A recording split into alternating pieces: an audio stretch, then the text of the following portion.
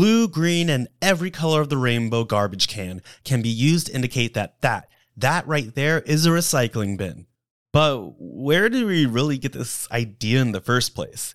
What is recycling, and is it really effective? Let's talk about it here on The Green Conversation. I'm your host, Leo Jenko.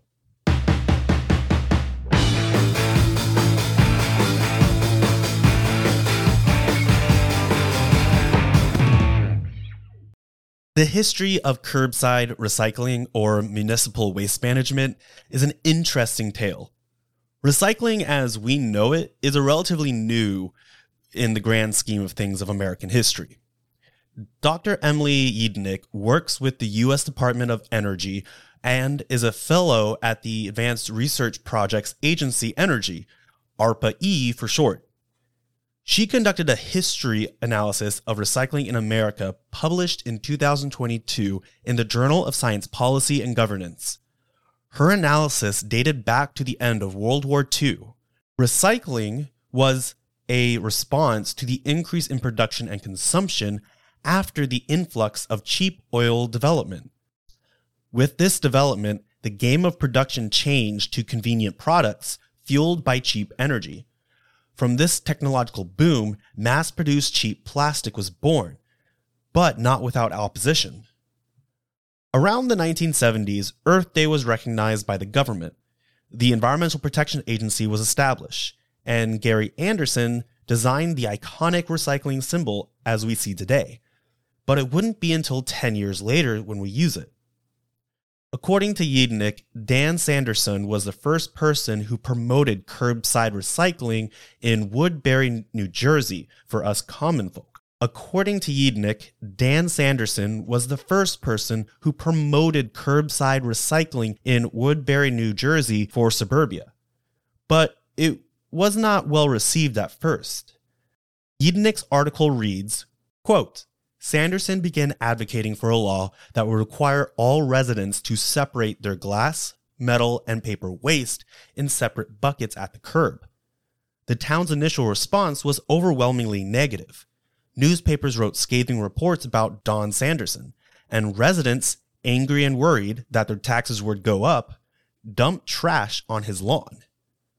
When Don Sanderson made it known that his proposal would save the town money on landfill costs, public opinion quickly turned, and Sanderson's law passed. Within 3 months, Woodbury, New Jersey achieved an 85% compliance in the recycling program. Thus, the new curbside recycling model was established, unquote. But the development of curbside recycling did not stop there. You see, recycling is expensive. So to cut costs, a single streamlined recycling method was pioneered in 1995 by the state of California. Now, instead of separating your recycled materials at home, you can throw all your recyclables into one bin. People believed this method would increase curbside recycling due to the ease and convenience to recycle. From the time it started in 1960s to 2017, according to Yednick, recycling increased by 1,600%, or 5.61 to 94.17 million tons of material. Around 2018, the problems with recycling started to show, though. One large problem was the international markets and our relationship with China. In Yednick's investigation around 2016, about a third of recycling material were shipped to China for processing. Around 2018, the West Coast of America was shipping 80 to 90% of recycling materials to China, who probably just burned the materials. To some people's surprise, using materials that can be recycled does not lower consumption of natural resources.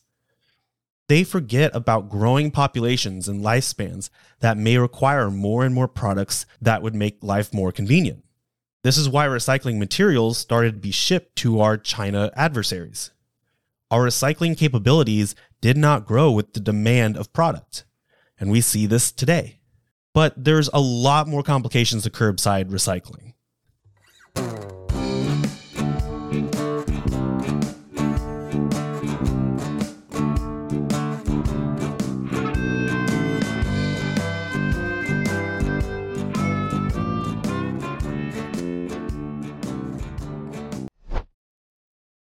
Recycling is one of the most virtuous actions one can take to show how environmentally conscious an individual is. But recycling is a lot more complicated than throwing materials in the recycling bin on the curbside. I find it hilarious that people think their efforts of recycling actually make an impact. Curbside recycling creates more complications than benefits. The first complication is what taxpayer money is going towards. We recycle plastics, aluminum, and other materials. But for what? Why? Ask any environmental activist if they know how their waste is going to be recycled and what material will it be used for. They won't know. The public is not well informed on the outcome of recycled materials. As mentioned before, most of the recycling is shipped overseas. However, that is not the only location recyclable materials end up.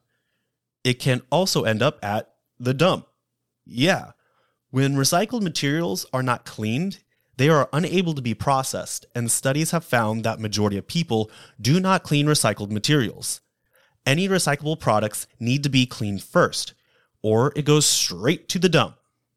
The second complication is the cost to curbside recycling, or alternatively called municipal waste management, as I discussed. According to Baum and colleagues in 2010, the cost of labor to collect, separate, and process and the fuel needed for this process increases as more waste is collected.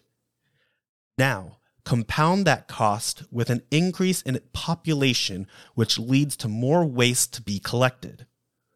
There is a constant need for monetary funding of labor and processing. We can let the people sort it out like before, but it wasn't practical. Streamlining the recycling is not practical. It doesn't seem like recycling will ever outweigh the labor costs, which is a huge problem because, well, these programs are funded by the government. But the third complication is the materials used in the first place. Let's take plastics, for example. Plastic is a versatile product, but is one of the most top materials that is littered. At the time of invention, plastic offered multiple benefits for production. The material can be strong barriers that was flexible and malleable. Plastic is an easy to use and produce at a low cost. But the corporate demand for plastic has boomed over the years. Instead of addressing corporations and their push for plastic materials, the consumption of the populace is blamed for the littering problem. Thus, recycling campaigns are pushed, but as mentioned in the second complication, recycling's expensive, dude. This trend of plastic does not seem to be slowing down either. Get this. According to Smith and colleagues in a 2022 article, quote, it is estimated that approximately 8,300 megatons of plastic has been produced since the 1950s. And during this period, 6,300 megatons of plastic waste has been generated, most of which has been disposed in landfills. Plastic demand in 1950s was about 2 megatons per year, whereas in 2019 it increased to 368 megatons per year. And it predicted that this demand will continue to increase, quadrupling by 2050. End quote. This form of recycling is just unsustainable for our economic perspective. No matter how we try to go about this, there is some sort of situation that needs to be resolved that complicates the process. For instance, one way to lower labor costs is for citizens to sort out recycling from trash. But this strategy opens up to a lot of problems.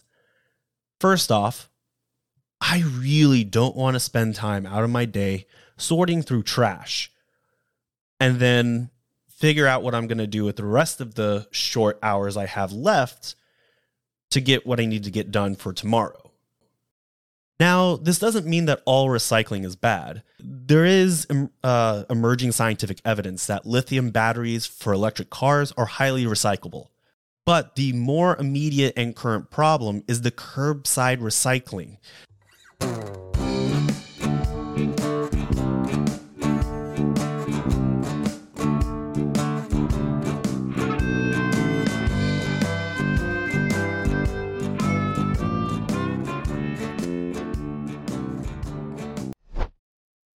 Why then is recycling so potent in our society?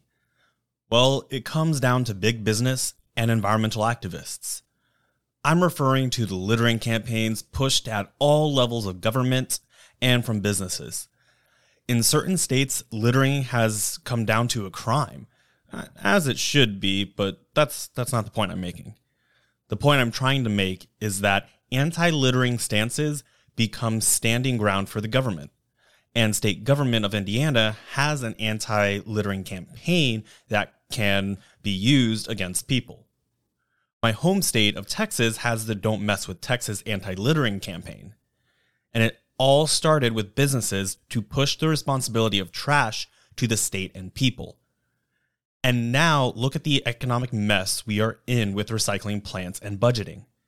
The problem will not go away. The government has promoted and established a system to engender a green consciousness for the public. They invested a great deal of publicity, and they definitely do not want to anger the mob in this current political environment. Some scholars argue that more education is key to making recycling worthwhile, but all this does is perpetuate the current systematic problems with labor costs. From my own experiences as a child, educating children about recycling does not work. I remember as a kid, Coke started to create lanyards out of Coke bottles. And ever since then, a joke circulated among my peers. The joke, well, you could be wearing a Coke bottle Britney Spears drank out of. Yeah, as a kid, recycling was a fad. The adult world tried to educate us, but as Smith and colleagues pointed out, these campaigns fail drastically. Kids don't understand complex systems, especially for waste and management. Additionally, adult people can be educated, but when there are other pressures around an individual, the last thing on their mind is sorting out recycling materials. Yeah, something like bills.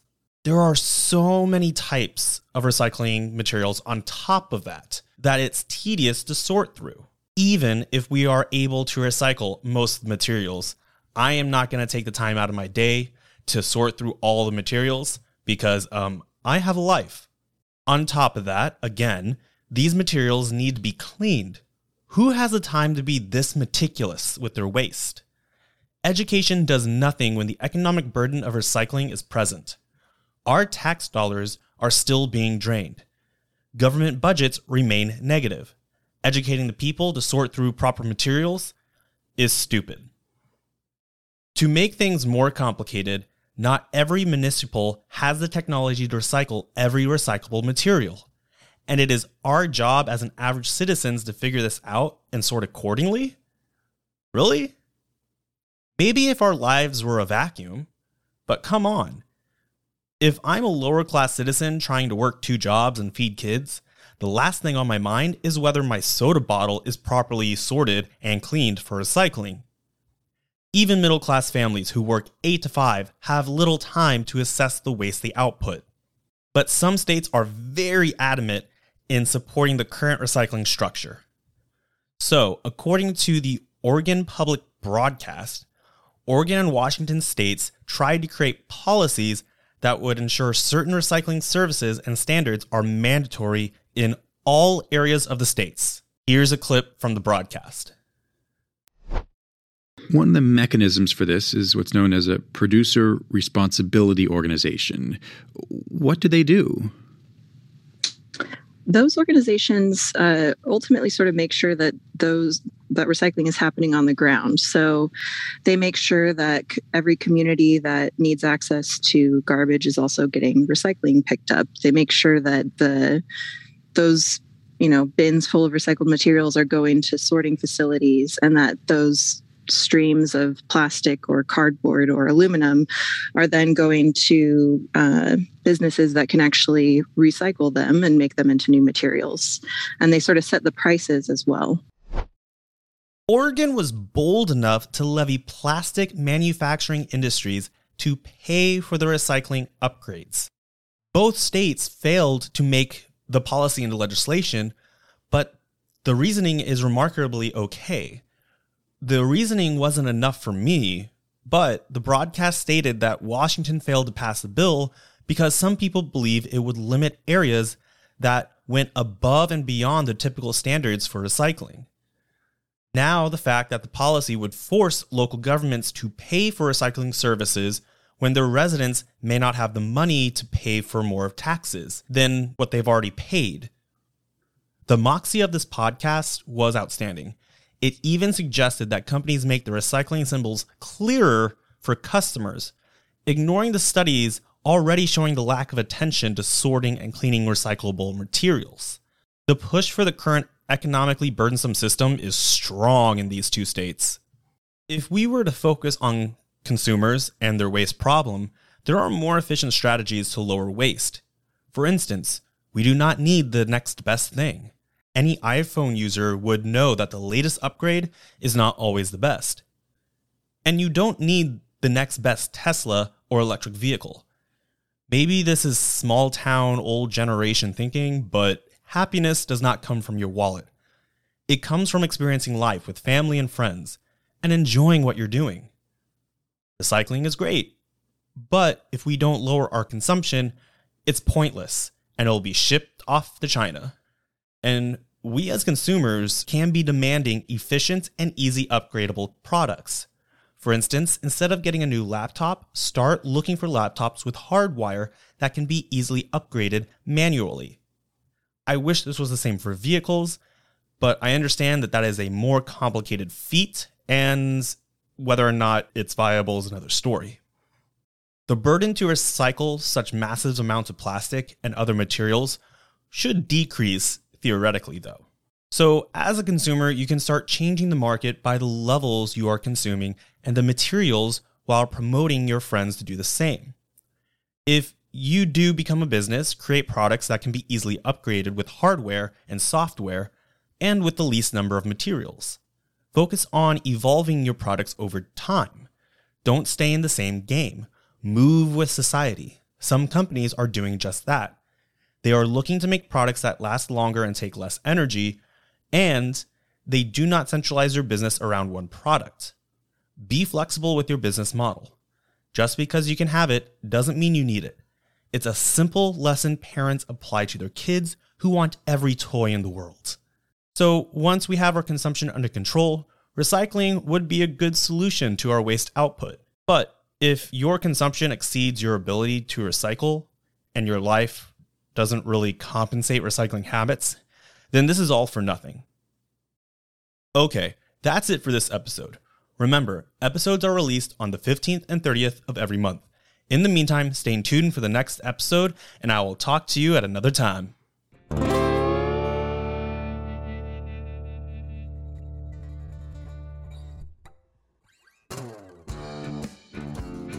You just listened to The Green Conversation with Leo. If you would like to contribute to the podcast, please visit leojenko.org and sign up to be a member of the community. As a member, you can get content all year long compared to public listeners. You can also follow the podcast on Twitter and Instagram. Search for The Green Conversation.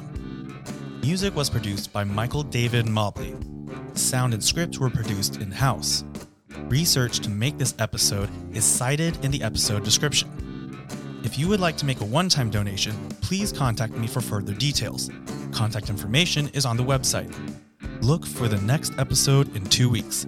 See you then.